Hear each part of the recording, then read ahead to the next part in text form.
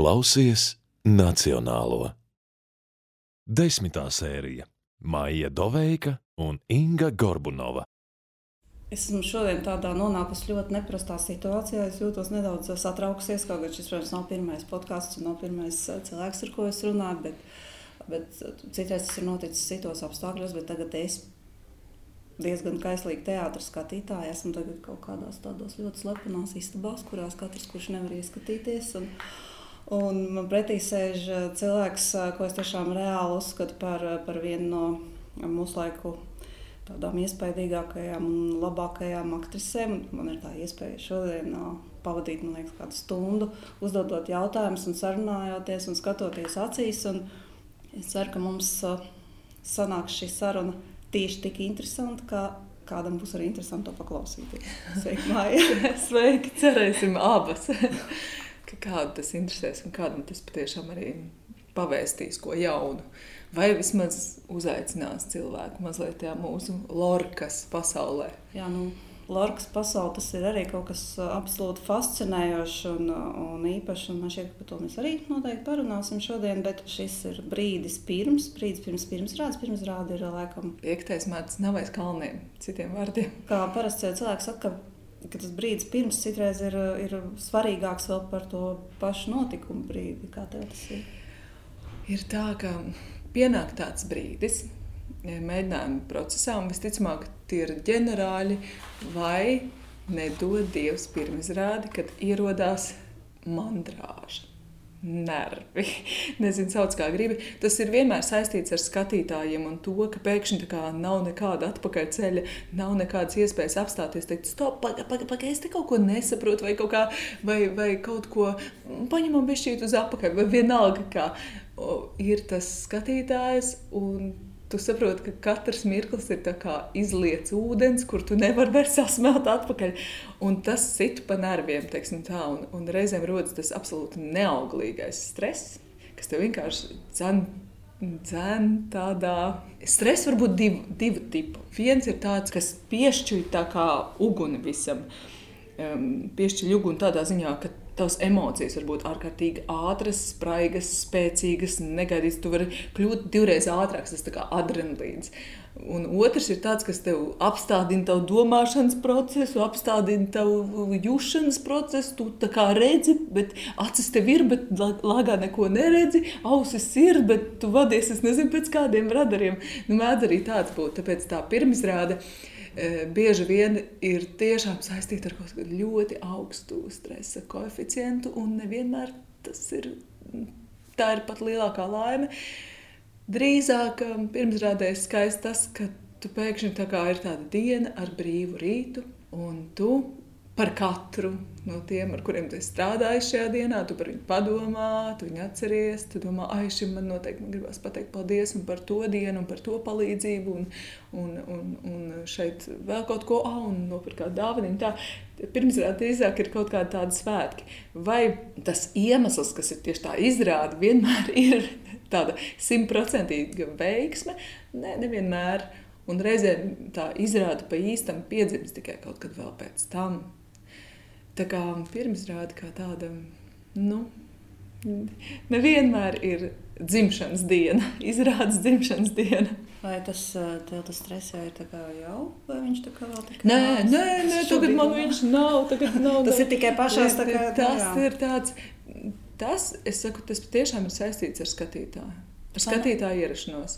Tev ir kaut kā jāparod ar to, ka viņš tur ir, ka viņš uzvedās tā, kā viņš uzvedās, ka viņš reaģē, kā viņš reaģē, vai nereaģē, vai viņš skaidri norāda, kur ir pa garu, kur ir pa lēnu, kur ir smieklīgi. Tu pēkšņi dabū to dzīvo turpu, šurpu enerģiju.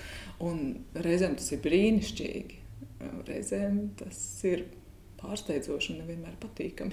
Zini, es arī tagad teicu, ka Jērma un Lorka un tu galvenajā lomā, tad man bija pirmā reakcija tāda, ka man būs baili, jo es sēdēju Antigonē pirmajā rindā, man bija tik ļoti baili kaut kādu. Es taču zinu visu šo traģēdiju, un es uz tevi skatījos, un es domāju, tas nedrīkst ar tevi notikt, jo tu tik ārkārtīgi organiski ieej tajā tēlā, ja, ka ka vienkārši, ja ir traģēdija, tad ir vienkārši tā kā bail, reāli tiešām bail, jo tu esi tik īsti. Es nezinu, kā tas sanāk ar visu to stresu un visu, un liekas, laikam stulbi jautājumu uzdeva aktrise. Kā tas sanāk?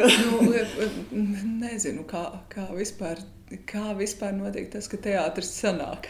Vienam sanāk, vienam Tas ir vispār ticības jautājums. Nevelti ir šis vecais un slavenais teiciens "не верю" vai "neticu" vai "ticu". Visbiežāk jau neticu. Kad tic, tad vienkārši skatās un neiebilst. Bet tas ir jautājums par ticēšanu. Jo viss taču ir butaforisks. Mēs taču saprotam. Tu taču piebrauc pie Nacionālā teātra tādā adresē, ieej tajā pašā mājā, kur tu jau zini, ka tev jau piečakarējuši entās reizes ir stāstot, ka tagad šī ir tā dzīve Krievijā, kurā tur gadā, vai šeit mēs tagad runājam par Latviju un šādu te mazu dzīvoklīti.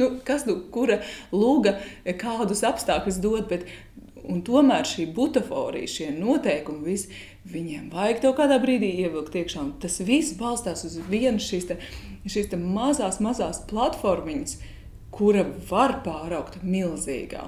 Un tā ir šī ticība. Un tā, protams, sāks ar to mirkli, kad tu sāc ticēt. Aktieris pats sāk ticēt tam, kas notiek. Viņš sāk ticēt, ka šie cilvēki ir tie cilvēki, ka viņi varētu būt šis vīrs, šī māte, šis bērns, ka šeit var izveidoties tāda apstākļa, tāda situācija, un ka uz tevi tas iedarbojas tā, un ka šie vārdi tev saslēdzās tieši tādā ķīmijā. Un kad kāds cilvēks ārkārtīgi tic tam, tad viņš sāk spiest arī pārējos tam noticēt. Faktiski ļoti interesants ir šis mirklis.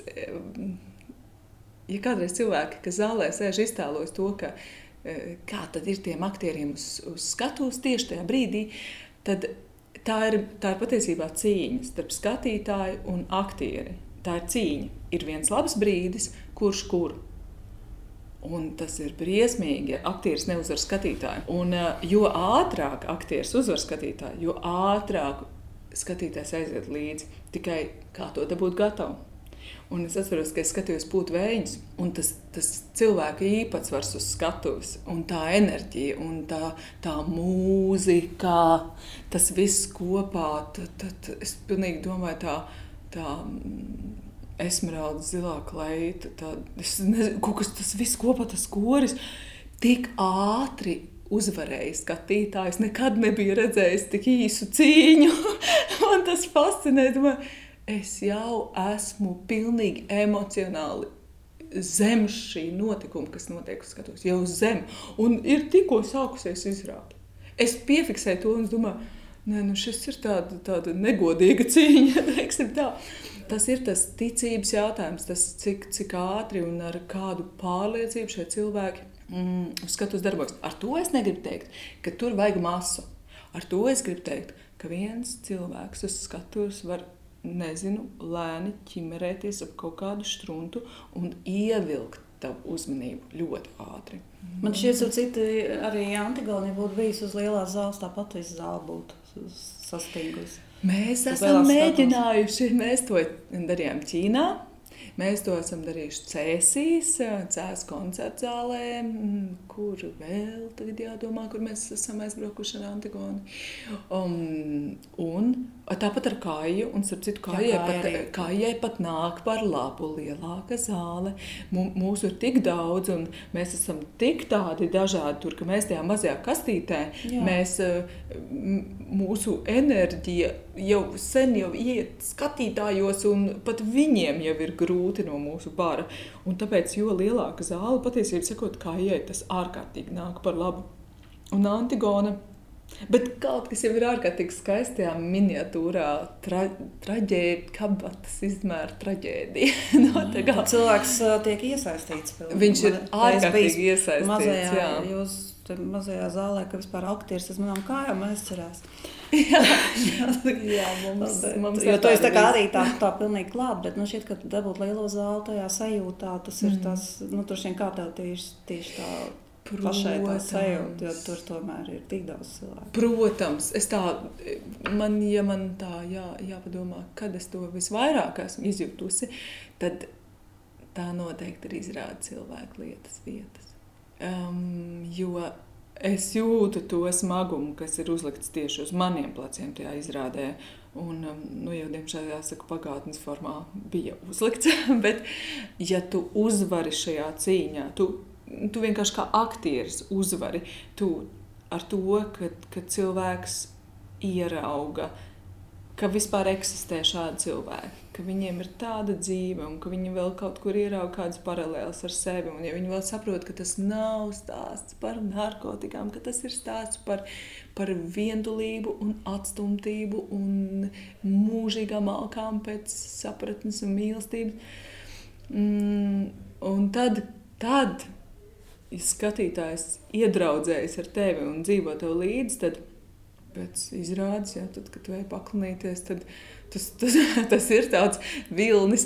Man salīdzinājums laikam būs tāds. Es esmu tāda jūrmalas, tādā ziņā, kā jūras malas meitene. Latmežtasiems ir bijis mana vieta kopš bērnības laikiem. Un jūra priekš manis ir tieši tāda, kā es tur redzēju, bet es esmu bijusi arī pie klusā okeāna. Un es nevarēju saprast, jau braucot turien, kas tas par drausmīgi troksni. Tā kā kāds divas milzīgas tādas plāksnes, tā kā milzīgas dēļus sasistu. Un ik pa brīdim, kad es ieraudzīju to kādi viļņi, ar kādu augstumu, ar kādu spēku, cik tālu, kā viņi tev norauj no kājām, kad tu tur stāv vienkārši un tad aizgrūž, tad ierauj. Es saprotu, tas jau jūra, kā? Un kas tad tā jau tā mana mazā Latmežsiem jūriņa? To nevar salīdzināt. Tas arī var satrakoties īstenībā. Var. Viņa arī var būt diezgan derdzīga. bet tas pats notiek, es biju pārsteigta tā, ka baidies no tā skatītāja, bet tad, ja viņi tā nolemj, ka tu esi uzvarējis un viņi to paceļ uz rokām nes, tad, protams, tā sajūta ir tāda daudz reiz nes cik vairāk. Es domāju, piemēram, lielā zāle sanāk, es kā tas skatītājs, ko tu cīnīs, ja? sanāk tagad cilvēki uz izrādi, ja ir cilvēki ļoti dažādi. Es, teiksim, es rakstu, ja? Es arī varu uzrakstīt kaut ko, un 3 dažādi cilvēki var nolasīt katrs kaut ko citu no tā, ko es esmu uzrakstījis. Un tieši tāpat, acīm redzot, arī tā lūga, kādu uzrunā, kādu nē. Tu necīnies ar visiem vienādi, jo daži ir tavējie no pirmā mirkļa. Un tur ir kaut kāds, varbūt, kurš padodās pašās beigās. Ja? Un tā tas ir. Un tas, kas man, teiksim, kā skatītājiem visvairāk, man nav tā, ka es ieju zālē un es uzreiz esmu sajūsmā vienkārši, ka šeit ir tik forši aktieri un viss ir tik labs un tik slavens. Nē, tā nav vienmēr. Un man ir atsevišķi gadījumi tikai bijuši tādi, kad es sajūtu ar ķermeni to, ka man ir uzrunājis tik ļoti, un reiz man pat bijis tā, kad mēs visi zinām, tu esi bērns, un tev saka tā, bet neraudi par to nepārdzīvot, tas taču ir kino, tas ir teātris, tas ir viss, viņi tēlo, ja? Ka man gribējies pārtraukt izrādi, iet uz skatos un teikt, ne, šito to izbeidziet, jo es tik ļoti jūtu, ka to tur notiks kaut kas slikts, un ka tas tad ir tas aktieriskais tāds, ja skeptiskos cilvēkus arī tā paņem. Un vēl viena lieta ir tieši par lorku, par asins kāzām. Kā tev asins kāzas patika? Man ļoti patika. Man ļoti patika asins kāzas, un es teikšu, bez visas vizualitātes, bez visas poēzijas, kas ir tekstos, bez brīnišķīgiem aktieriem un skaistām gaismām un visu kopā. Man tik daudz šajā izrādē nospēlē mūzika. Man viņa ieņem pilnīgi atsevišķu dimensiju, tādu kā plus 80% izrādē. Vienkārši tā kā plus tik, cik ir izrāde, un tad vēl man tas tik skaisti saslēdzās visu kopā. Man tieši tā mūzika bija, tā mani nolauza uz lāptiņām. Man bija līdzīgi. Man bija tā, ka kaut kas tur nebija īsti labi tajā dienā, un netika man cilvēks, ar ko man bija jāiet, un es domāju, es vispār neiešu. Un tad es aizgāju, un tad es tā paliku, un es sapratu, man nevienu nevajag blakus. Es tur esmu vispār kaut kur nonākusi iekšā, kaut kā, un vienkārši gribēju pateikt, ko man stāstīja, par to dažādo reakciju, ko man stāstīja viena paziņa. Viņa arī tieši tāpat bija, un blakus bija garlaikots vīrietis, visi izrāda, kurš viņai bakstīja, un teica, kas tev ir, ja? Tā kā, tas nozīmē, cik ļoti kaut kas var vienu uzrunāt, bet otru, kas arī ir, intelektuāls cilvēks, un vienkārši turpat blakus viņš to nesajūt, ja? Jā, protams, es domāju, ka arī veselai kaudzei skatītāji ir, es nezinu, kā to labi un smalki pateikt, bet man liekas, ka vienkārši nevajag nākt uz tām izrādēm, uz kurām viņi tiek atvilkti, jo viņiem, varbūt tiešām ir šis te pedagoģiskais aspekts teātrī, un ir, protams, ka ir īpaši jauniešiem, īpaši tā kā cilvēkiem, kuri elastīgi izzina pasauli un mēģina saprast, kādas vispār funkcijas ir teātrim, ja, Bet es domāju, cilvēkiem gados, es zinu veselu kaudzi ar cilvēkiem, kuriem ikdiena un visas rūpes ir jau tik dramatiskas. Jā, tādas dramatiskas viņu dzīves. Viņi negrib neko zināt par dramatismu, viņi negrib preparēt savas emocijas, jūtas un grūzīties. Vispār nedodiet, lūdzu, nekādā veidā. Un viņi uzreiz aizslēdzās ciet. Bieži vien viņi tiek atvilkti līdzi un kāds varbūt ir labu gribējis arī. Ļoti dažādi. Un tāpat laikā pieņemsim Uguns un nakts mūsu teātrī bija. Ja? Taču klasika un tāds gabals un vēl nav tik viegli uztverams, kaut kāds, nezinu, kaut kāda Paula Putniņa luga, ja? Kur tas tomēr tur ir jādomā līdzi. Ja? Un man bija tādi visnotaļ cilvēki, kuri varbūt pēc piegrieznes īsti neatbilst, ja? Šim formāts neatbilst viņu gaumei, bet viņi bija pilnīgā sajūsmā. Jo, protams, Kairiši arī māku pagriezt un atrast kaut kādus tādu ikomisko tādos tēlos, tādu kaislīgo kaut kādu sādaļu, un viņi varbūt kaut kā viņi apēda, tomēr to piedāvājumu, viņi kaut kā apēda viņi. Jā, nē, noteikti. Es domāju, vai vispār, cik tas ir fenomens ar to pašu Antigonu, ja? Mēs tā aizjām viņu. Tā bija ziema. Aktieru zālē. Mēs tur tādi vieni paši, neviens par mums neinteresēs, neviens pat nezin, ka mēs kaut ko mēģinam, jo mēs tur tādā kā sektantiskā kaktiņā kaut ko daram, taisam traģēdiju. Labi, tas ir anuiz, bet jebkurā gadījumā tas pats vien ir. Kas būs maziņā telpiņā, bez kostīmiem lāga, bez rekvizītiem, bez nekā. Kaut ko tādu taisam. Mēs domājam, kas mēs esam pilnīgi čok. Tā kā pilnīgi, kas to skatīsies, kam tas būs vajadzīgs, kurš gribēs nākt mazāk aktiņā, tā kā cepties par cilvēka gara traģēdijām, tā tālāk. Un tas bija tāds triumfs. Mēs nespējam noticēt, ka tiešām mēs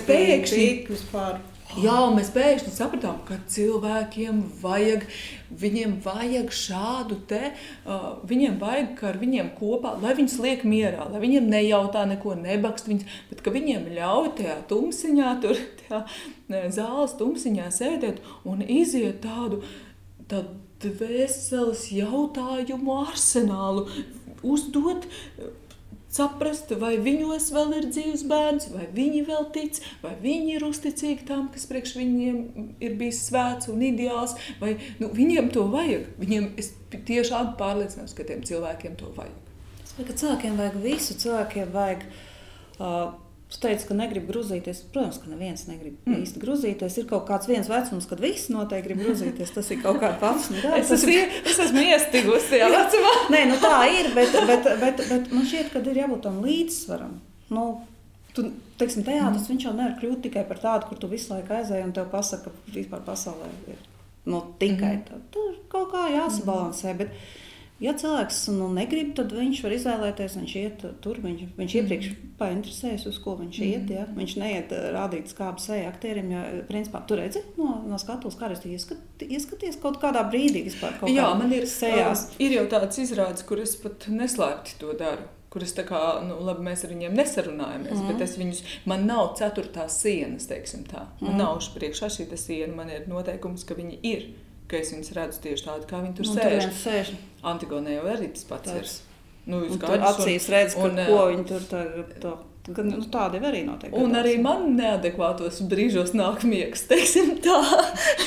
Viņi nav vienīgie, kur atnāk uz teātru, un viņiem beidzot ir 17. minūte, kad viņus liek mierā, un viņiem pilnīgi loģiski uznāk miegs. Tas jau tā. Labāk, lai klusi guļ, nekā slikti uzvedās. Parasti jau guļ tie vīri, kuriem spriež obligāti nāk līdz.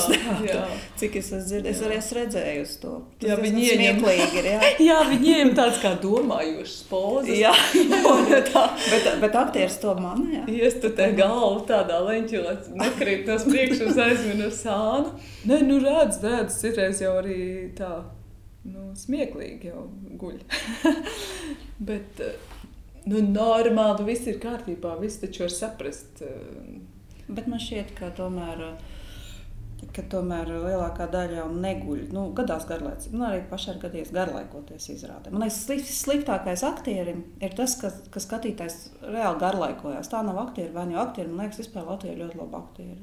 Man vienmēr ir žēl aktierus, ja es redzu, kad ir slikta režija vai arī garlaicīga luga vai kaut kā tur, tad man vienmēr ir žēl aktieris. Un es vienmēr, ja man pēc tam prasa, kā es saku, bija brīnišķīgi aktieri, jo aktieris, man liekas, tas, kas iznes visu to smagumu tādā reizē, ja tas pārējais ir aizgājis kaut kur tā. Taisnība sakot, mēs esam pēdējie mohikāņi.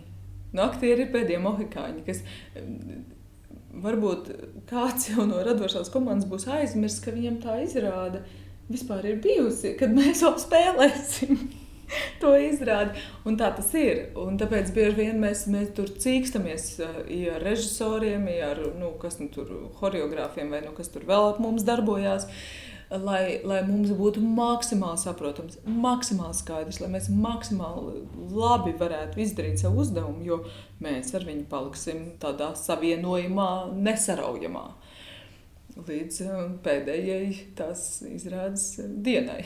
Jā, tie ir brīnišķīgi un vienkārši visu cieņu, ja cilvēks spēj tik aizķert otru cilvēku ar savu personību, ar savu. Lorkam ir tas jēdziens, tā duende, ja? Tas arī nav kaut kas par šo vispār.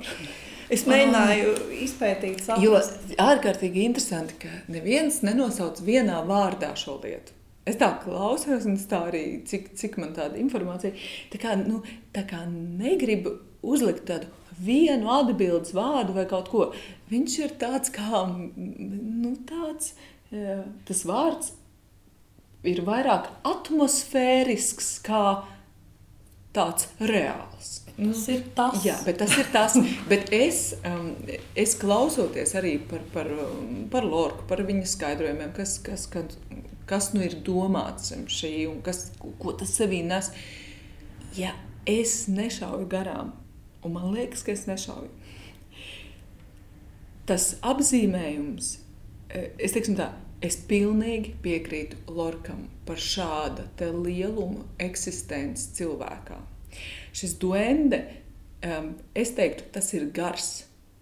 Tas ir cilvēka gars, bet gars tādā nozīmē, ka tas dzinulis, kas veidojas no viņa vēlmēm, kas cilvēku dzen, kas ir tā kā lokomotīva, kas nevar apstāties kaut kādu sīku un reizēm pat nelielu apstākļu priekšā. Viņi vienkārši dzen cilvēku, velk, stumj, un cilvēks pats pat cīnīdamies nevar pret to pretoties. Tā duende, tas ir tā kā liesma, kā kurš tur avots. Tas ir kaut kāda neizsīkstoša, mūžīgi burbuļojošs, kustīgs, dinamisks lielums cilvēkā, kas viņu triec. Es teiktu tā, tas viņu triec. Un tas ir Lorka tāds joku gabals, nav aizrāvies ar joku gabaliem. Viss ir tāda traģisma caurvīts. Un traģēdijā tas ir absolūti svarīgi. Tas ir tas noteikums, kas, man liekas, Antigonē viņš ļoti tā skaisti tiek izklāstīts. Kas ir tā traģēdija? Traģēdija ir, ka cerību nav. Ka tu ej uz vienu virzienu, un tu tur arī nokļūsi. Ka tu saproti, kur ved šis kurs, un tur tu arī nokļūsti. Un visi to saprot. Un visi to saprot. Un vienkārši ir tā ka, apmēram tā, mums tur Antigonē bija tas kora tēls, ko Marija Bērziņa spēlēja. Tā kā, tiešām neko nevar mainīt. Nevar kaut kā viņu ieslodzīt, nevar pateikt, ka viņi ir sekus prātā vēl kaut ko. Bet nē, neviens nevar izmainīt šo kursu vairs.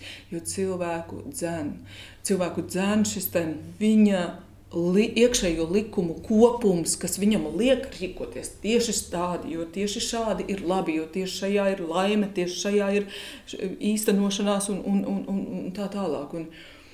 Un jāsens kāzās Albas namā, te Jarmā. Tas ir iekšējais force mažors. Es to tā saku, un es ārkārtīgi piekrītu. Es kā cilvēks ārkārtīgi piekrītu šai domai par to, ka cilvēku dzen. Viņš var brīžos, kad nav tāds spiediens uz viņu dzīvē, tādā ikdienišķā laimē, viņam var likties, ka nav šāds lielums.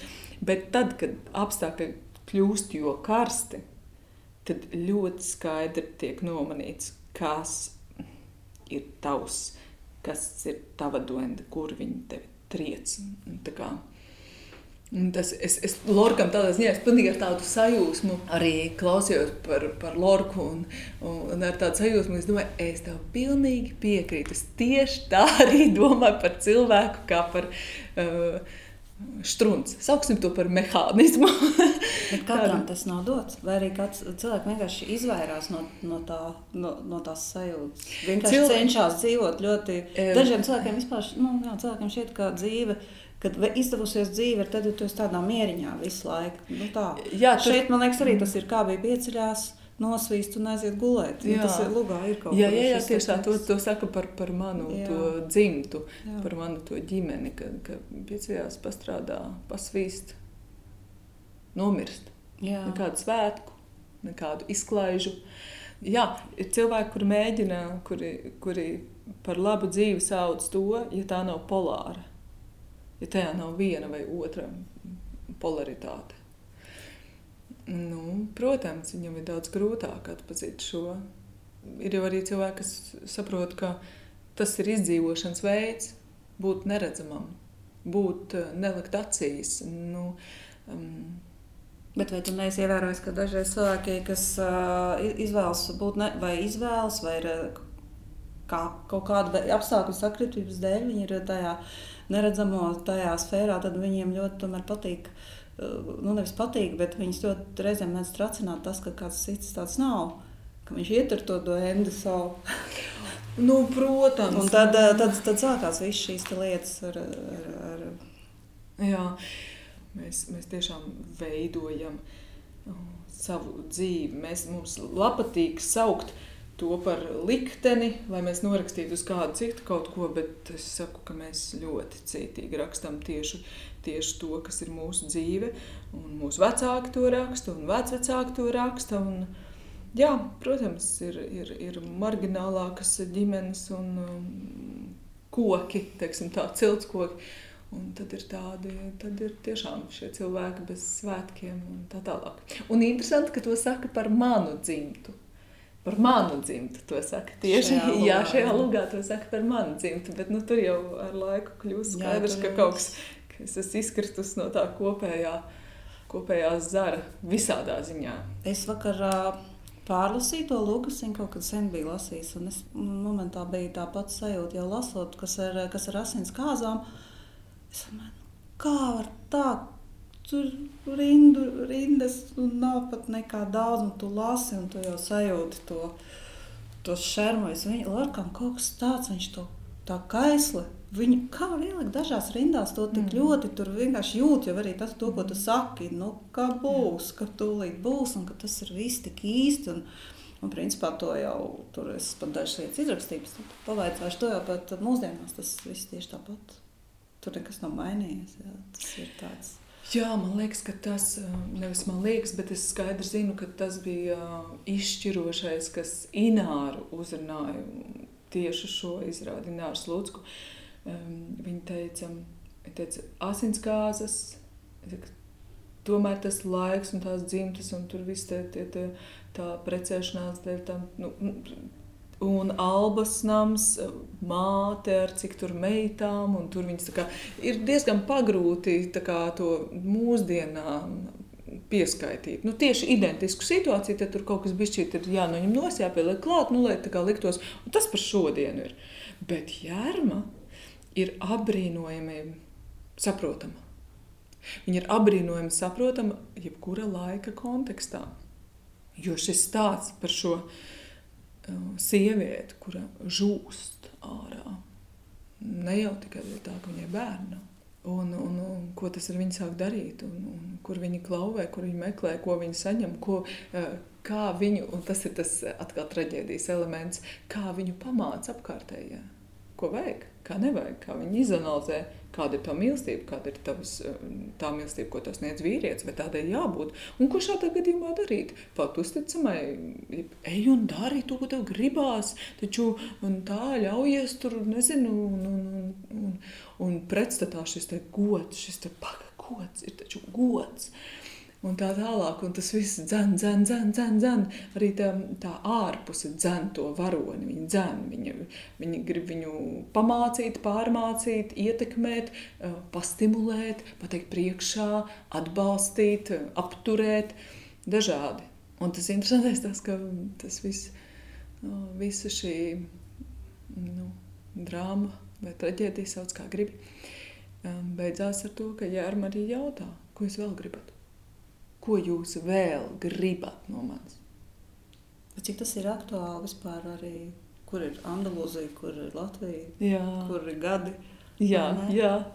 Un tur par lopiem un ganiem, ganu dzimtām un kas tur, bet labi, mēs esam noņēmuši nost šīs absolūti specifiskās lietas, mēs esam padarījuši viņu vairāk par tādu tēmu, ne par tur kontekstu ar vietu vai kā.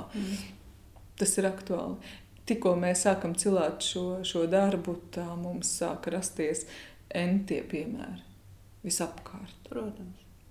Entie modeļi attiecību un kā tas ir rezultējies un ar kādiem ieteikumiem pat šodien cilvēki ir saskārušies risinot šādas problēmas, ko viņam iesaka, kā darīt un kā. Vispār tā, es teikšu tā, pirmkārt sieviešu gabals, izteikts sieviešu gabals tāds, tas ir par sievieti un sievietes pasauli vispār, kad mēs uzskatām, ka sievietes pasaule ir, ka tā ir pārtikusi, ka viņā nekā netrūkst. Es nezinu, ko vīrieši darījuši šajā izrādē. Bet vīrieši vai gulēs vai mēģinās saprast, kas tām sievietēm atkal nav. Jā, atkal nav labi. Arī reducēt vienkārši tiešām uz to, nav bērni, jā. Liecies mierā. Liecies mierā. To var, kā kurš saprata, tā būs, kā kurš uztvers, kā strīdīgs pasākums. Kurā vietā, kuram ieķirsīs, vai ne? Un tomēr man patīk, ka mēs tā kā vienkārši jautājot par kas ir šis simbols Lorkam? Visu laiku, tas ūdens, kas te pa ūdeni, te strauta ūdens, te akas ūdens, te upe, te kas. Un vienkārši nonācām pie tā, kas tad, par ko tad pamatā ir šis stāsts. Un stāsts ir par to.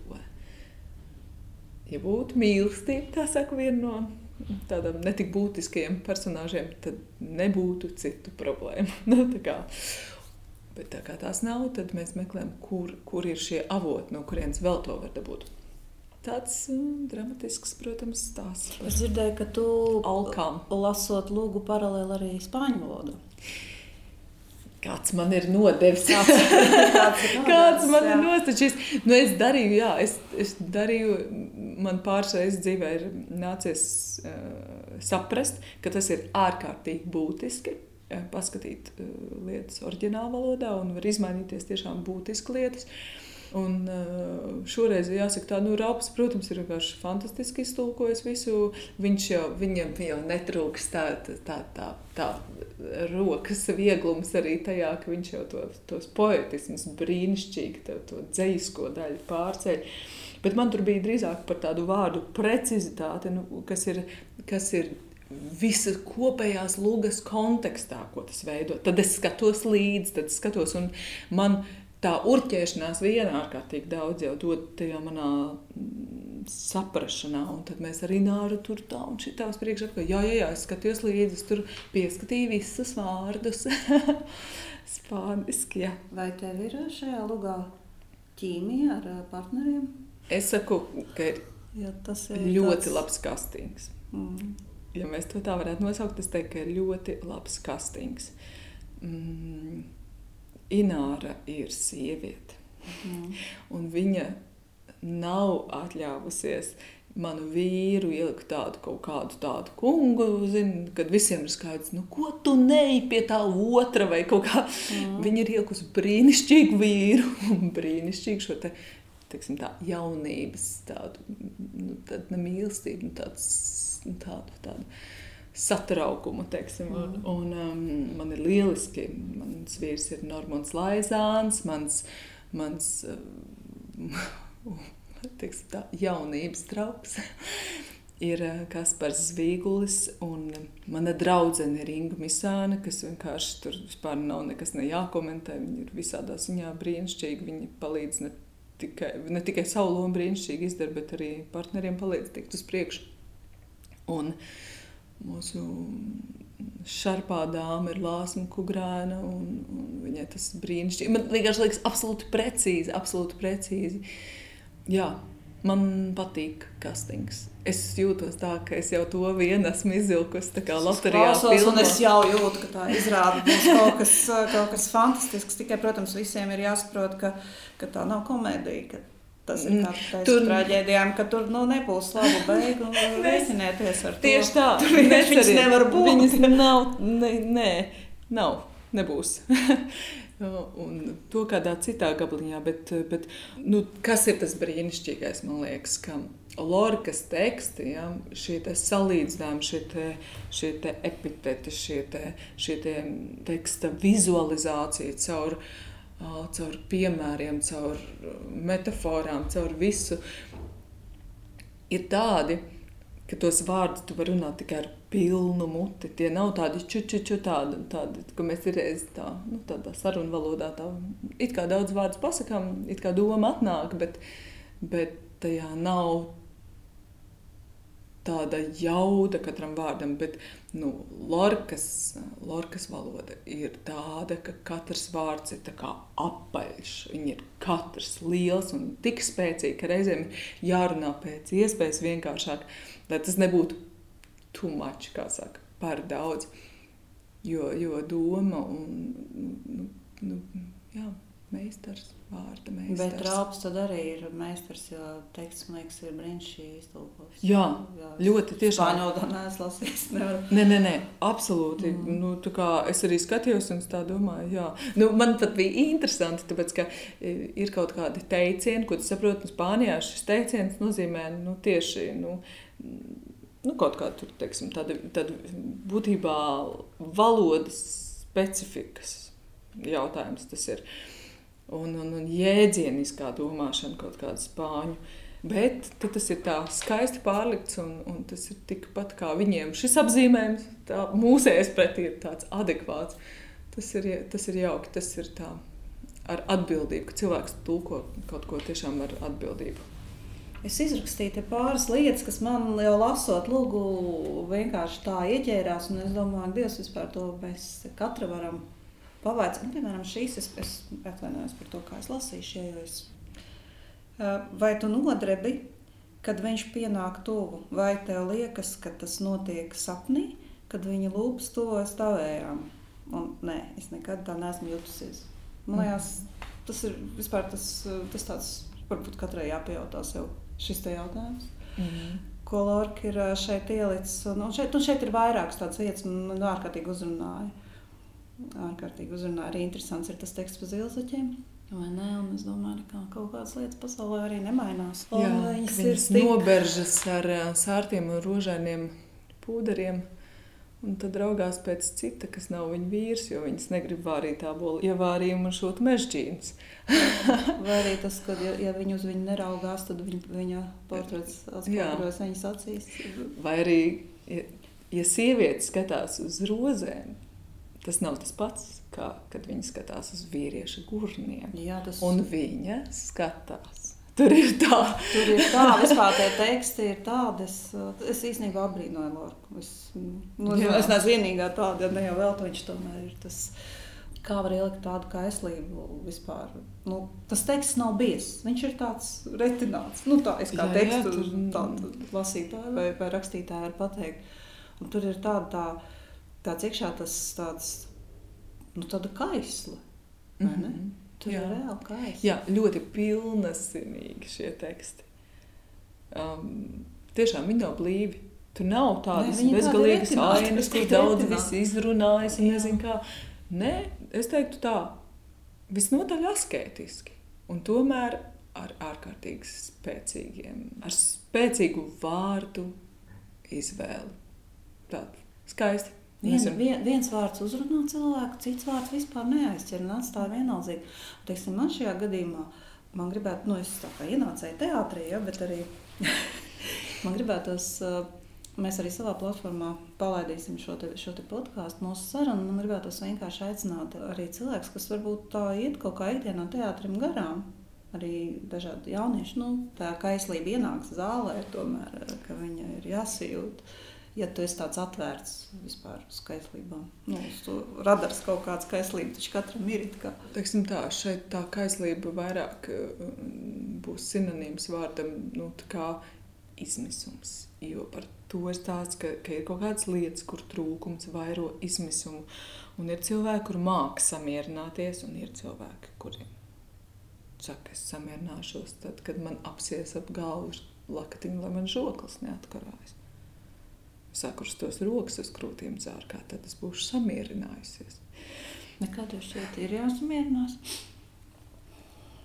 Vai ir jādzenās uz priekšu tomēr? Šeit ir.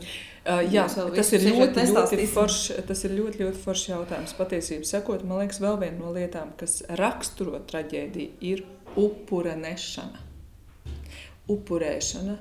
Nest upuri, atdot kaut ko, kas ir ārkārtīgi dārgs par otru, cita dēļ un tā tālāk. Un arī šeit ir jautājums, vai vajag upurēt? Vai tas nebūs bezjēdzīgs upurs? Un pat ja tas būs bezjēdzīgs upurs, vai tas tomēr nav jānes? Tas vienmēr ir traģēdijas, vienmēr ir šis jautājums.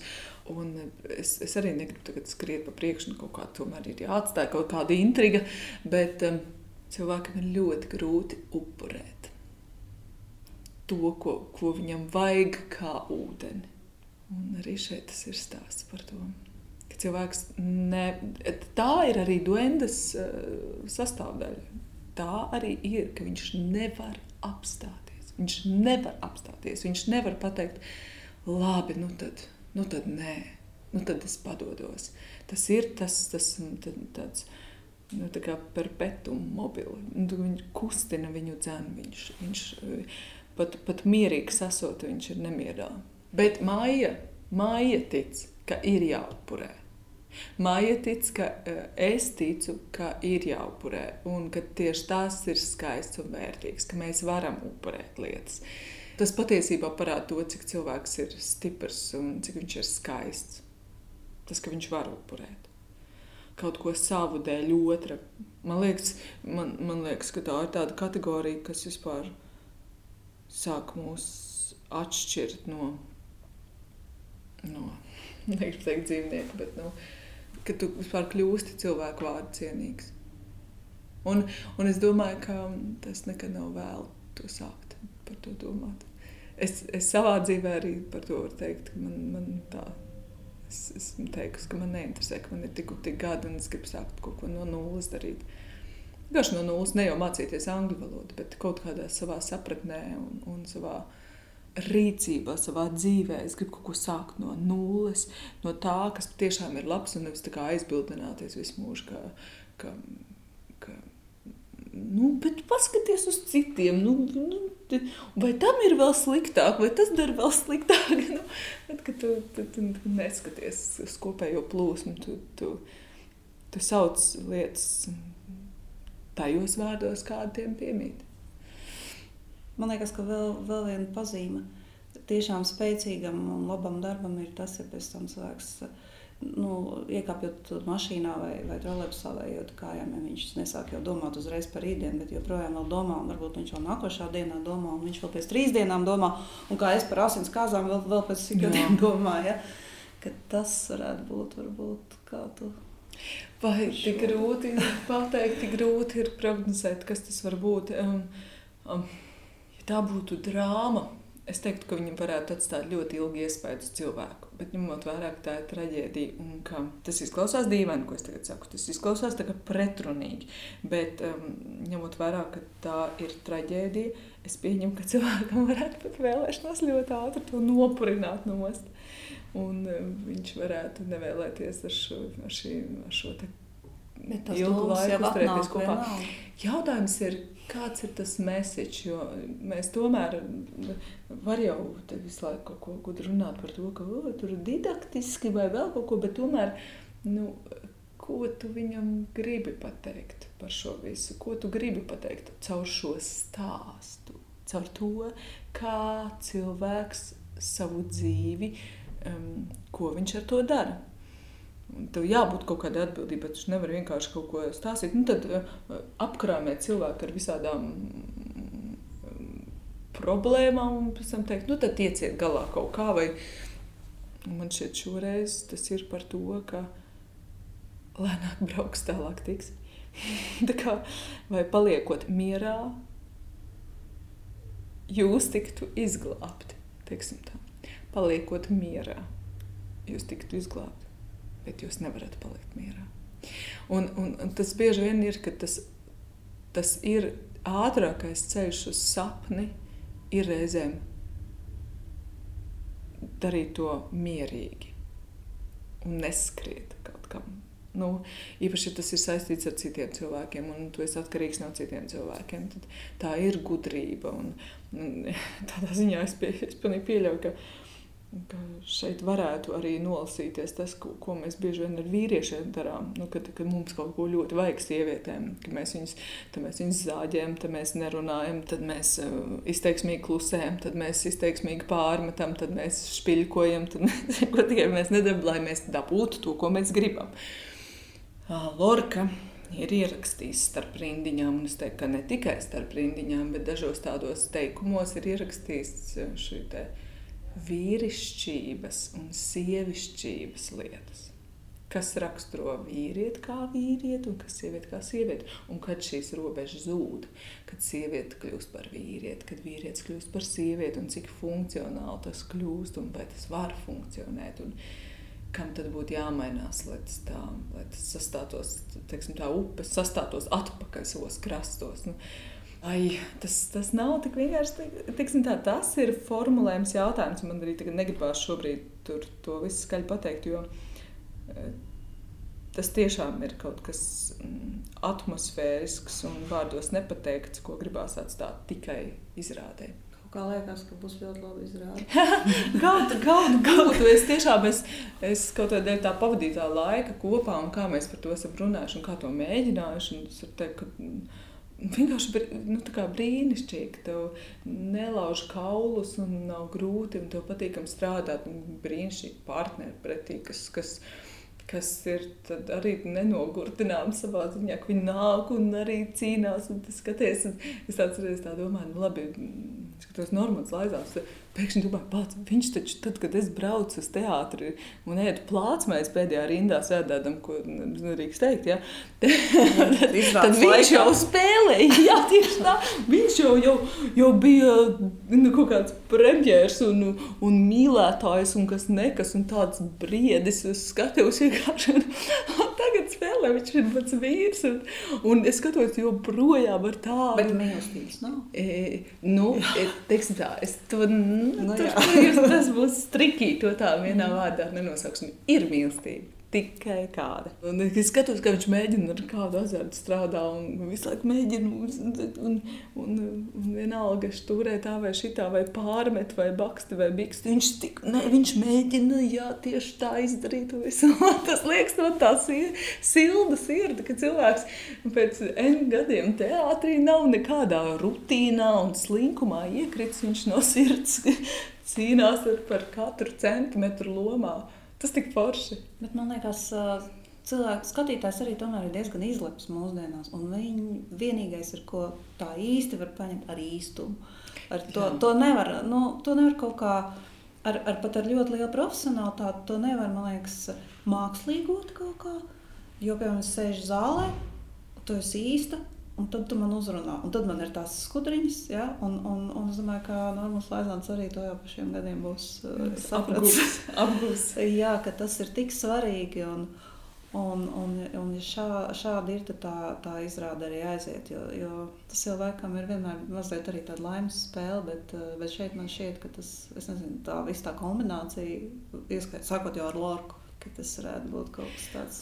Es ļoti tā gribētu. Manā pieredzē ir arī tāds gadījums, kad pirmizrādei notiekot, tu jau par lielu pārsteigumu saproti, ka tā ir slikta izrāde, kur tu spēlē. Tiešām? Jā, man tā ir bijis, ka tā nav laba izrāde, drīzāk tā teiksim, tā nav laba izrāde. Un ir tā, ka visi komponenti un visam liekas vajag strādāt, un viss ir tā kā katra lieta atsevišķi, katrs saskaitāmais ir ļoti labs. Un saliec visu kopā, un summa. Tu tikai izrādē, saproti? Jā, pirmizrādē. Es nevaru, tas ir unikāls gadījums, es pēc tam par to esmu domājis un mēģinājis saprast, kur ir aprakts tas suns, kāpēc tā, kas notika, kur nogāja greizi, kas. Bet tādi gadījumi gadās tikai reizi mūžā. Kaut tā būtu tiešām. Jā, parasti jau, ja nav, tad man liekas tā intuīcija un sajūta viņam viņš pasaka priekšā arī ātrāk. Radošiem cilvēkiem jau tas. Nu, it kā, jā, ir arī bijuši tādas izrādes, kur liekas, nē, kaut kas te mums te, nezinu, vai izšaus, vai aizies, vai trāpīs mērķi, un notiek, un ir. Un es saku, wow, cik labi. Un ir arī bijis tā, es pateikšu tagad, mēs taisījām, mums bija tāda izrāde Titaniks, ko taisīja Regnārs Vaivars jaunajā zālē, un uztaisīja izrāde Titaniks. Cik forša izrāde pirmizrāde, tā kā šampanietis, dzirkstoša, tāda burbuļojoša, dzīvelīga, skaista, smieklīga, smeldzīga, viss kopā, brīnišķīgi. Un režisors sēdē pilnīgi sagrauts, tāds, ka viņš tos komplimentus pieņem tā, jā, paldies. Tā kā, tu redzi, cilvēks ir, viņš pat nedzird, ko viņam saka, jo viņš ir pārliecināts, ka viņš ir uztaisījis savu mūžu sliktāko izrādi, bet viņa bija brīnišķīga. Tā tiešām bija brīnišķīga izrāde. Un pēc tam, pēc kādu laiku mēs viņu satikām, viņš bija tāds kā priecīgāks un tāds atgūst. Viņš tāds, ka nekas nesot slikti, viņš tad uztaisīs vēl sliktāku izrādi. Paškritika arī, protams, augstā līmenī. Ir, jā, tāda mums ir tāds grauzējs ķirmis. Jā, paškritika ir tāds interesants lielums. Es nezinu, mēs ar kolēģiem šeit par šo tēmu tā mazliet mīlam parunāt par to, ka tev ir tāda liela loma un liela atbildība un baidos, ka tas varētu būt arī šoreiz tā. Un stāvi un aizskari ciet un ir bez 5 vai bez 3. Un tad domā, kas es esmu nenormāli, ko man vajag, kāpēc man ir jāiet ārā, kāpēc man kaut kas ir jādara. Un kā es vispār iedomājusies, ka es to visu varu izdarīt. Jo, kad tu paņem visu to kopējā apjomu, tad tas stāv tev, acis darba izbijās. Bet tiešām, to nevar izdarīt. To nevar izdarīt, tā sajūta ir tāda, precīzi. To nevar izdarīt. Un tad, nav jau variantu, beigt tu nebeigsi. Vēl 2 minūtes un sākam. Labi. Tad es izdarīšu tikai to pirmo lietiņu. Ja, kas man te ir, man te tāda apstākļi, man te tāda dzīvīte, es te satieku to, man no viņa vajag šo, viņš man pēkšņi atbild kaut ko pilnīgi negaidīt, tad sāk samilst kaut kādu problēmu, un tad jau aiziet. Un tad to apmēram tā arī strādā bieži vien šādās situācijās. Nu, bet ir tie kalni, kad vienkārši tu uz viņu tu tā kā uzlūko, tas nostājas tavā priekšā, viss tā izrāda ar to, ko tas sevī ietver, ar visu, kas tev tur notiek, un dažādām lietām, un to liekas, tās nav iespējams. Un cilvēku lietas vietas man ir bijis regulāri. Es stāvu aiz aizskar, man pat no kurienes nav jāuziet. Es jau stāvu uz tā skatos, viņam ir tikai jāatvers. Nu, un es jau tur esmu, un viss jau. Un es domāju, kāpēc man to vajag? Es to nevaru. Bet ir tā kā sarunāts, biļets tā kā nopirks, viņi te sēž, es neiešu prom, un tad tur sāksies jandāliņš, un tas ir tā kā spiests. Bet māja, mēs te sēdēsim pirmizrādē zālē, un mēs visi to zināsim. Nē, zināt, ko tad tur, es nezinu, ko iedomājas tad skatītājs par aktieri, ja viņš domā, ka aktierim tā nav. Pāvils savā laikā teica, ka viņš bija cerējis, ka tā mandrāža, kas viņam ir, ka viņam ies dzīves laikā mazumā, ka tas tāpēc, ka jauns, un tāpēc, ka tā un šitā, viņš ir pilnīgi pretēji. Viss aug tikai augumā. Un tā atbildība. Un diena tā kā diena. Viņš saka, diena, normāla diena. Bet tajā brīdī, kad tu paņem durvju ropturi teātrim, atais viņu vaļā un iekšā, tā tev mandrāža ir klāt un tevi trobelē un dīda. Un, ja, tāds darbiņš. Pirmizrāde nāk, un man vēl jautājums viens pēdējais šodien. Kā ar pēcizrādes? Pēc izrādes, kad tu, kas tad notiek? Kā tu izvēli no tā? Jo tajā brīdī, labi, es saprotu, stāv pirms ir tas, ko es tagad un pa solītim, bet tad tu esi tur dzīvojis iekšā, viss ir noticis, un tad viss priekškars ir aizvēries, aplausi ir beigušies, izrāde ir notikusi, un tu ir mājās. Un tad ir tas brīdis, kad pirmkārt tu saņem vērtējumu, pats no sevis. Ne no zāles, tu saņem vērtējumu pats no sevis. Un Guna Zariņa vienreiz to teica. Viņa teica, man ir vienalga, kas skatītāji ceļās kājās. Viņa saka, ja es zinu, ka es slikti nospēlēju, tad man tas nav liels, tas nav liels atsloks, ka es redzu, ka viņi ceļās kājās. Es arī sev iedodu tā kā liecību, un es pat pasaku sev, kā es nospēlēju, kur bija foršas vietas, kur bija slikts. Protams, tas var nomānīt, šī sajūta var nomānīt, var izrādīties, ka tu patiesībā spēlē labi vai patiesībā spēlē slikti. Un man nesen prasīja kaut kādu līdzīgu jautājumu par to, bet klausies, bet kā, tu tur visu izliec, un tad tev nekas tur pāri tur nepaliek apmēram tā. Es saku, es labāk visu izlieku un visu iztērēju, kas man bija, tu kā iztērēju visu naudu, visu sīk naudu, visu banknotes, šo iztērēju, visu iztērēju. Un pēc tam man ir miers pasakot sev, es darīju visu, ko varēju. Man varbūt nesenās vēl kaut kas, bet es izdarīju visu, ko es varēju. Nekā. Es izdaru tā ar tādu rezervīti, jo man vēl tur ir plāni vakaram kaut kādu, vai vēl kaut kā. Un pēc tam es sev zāģēju visu laiku par to, ka kā šitā spēlē izrādi, vai te taču tāda lieta jānospēlē, tu pati netici tam, ko tu dari, vai kaut kā, es saku, labāk ir iztērēt visu un zināt, ka tu visu iztērē un atdot visu, ko tu esi paredzējis tam atdot, nekā pēc tam ilgi vēl sev čīgāt pa nerviem par to, ka tu, kas tā pa bezatbildību? Tāpēc, ka tu nesagatavojies lomai tā, un tāpēc, ka tu neatkārtoji to, un šo tu neizgāji galvā, un tā ir svarīga lieta, un kāpēc tu to? Tas ir daudz vienkāršāk, ir kārtīgi sagatavoties, nospēlēt, un ar mieru iet un domāt par rupmājas, kas nav nopirkta, un par to, vai biespienam termiņš nav beidzies, vai nevajag jaunu nopirkt, un visas šīs sadzīviskās lietas, un rītā ir svētku tērps bērnam, un tas nozīmē, ka baltais krekls jāgudina, un vēl kaut kas. Es klausos tevī, un esmu tomēr arī bijusi skatītāja zālē, man liekas, ka es vispār neiedomājos, ka tu slikti izdarītu savu darbu. Es varu izdarīt slikti savu darbu.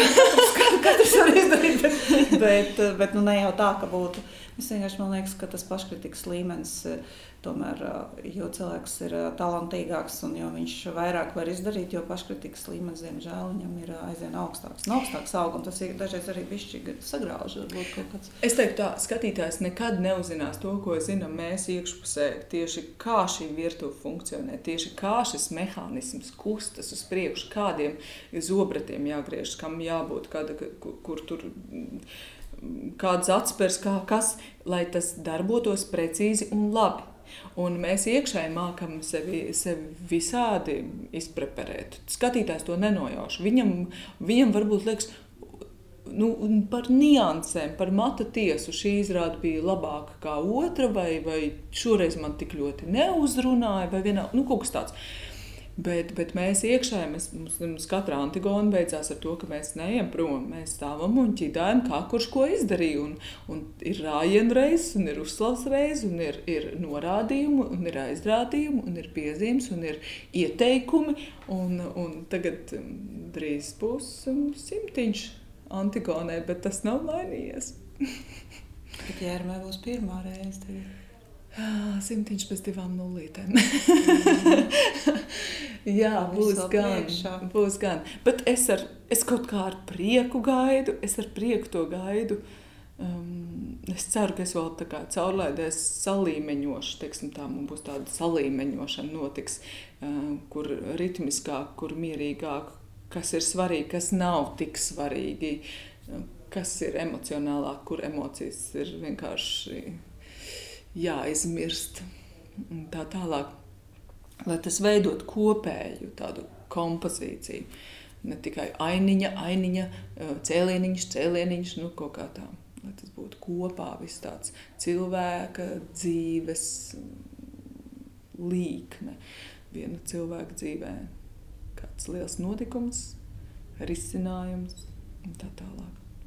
Kas ir jāsaka tajās reizēs, kā novēla teātra aprindās? Nesakiet man nekā aizlaust, neko. Jā, tur ir iespējas. Jā, jo es nezinu, kā būtu vislabāk pateikt, lai tā izrāda izdodas pirmizrāda, un lai cilvēkiem vispār gribas nākt un skatīties, un lai tu mierīgi var domāt par rupmaizi un vispārējo. Kas būtu man jāsaka? Es tiešām nezinu. Es arī nezinātu. Es droši vien teiktu, neaizmirst elpot uz skatuves, neaizmirst domāt. No mazām domām izveidojas liels lavīnas. Es gribētu, ka man izdotos mazliet tie sieviešu dzīves stāsti, kādi viņi apkārt ir redzami, ka es varētu viņus tā ar cieņu aizņemties. Tu aizņemies citu stāstus, un tev ir jāizturās cienījami pret cilvēku, no kur tu to aizņemies. Tā kā tā, gribētos cienīt šīs sievietes un tā kā iežēloties par viņām. Tā. Vai tad es varu teikt vienkārši, lai izdodas? Jā! Lai izdodas! Paldies!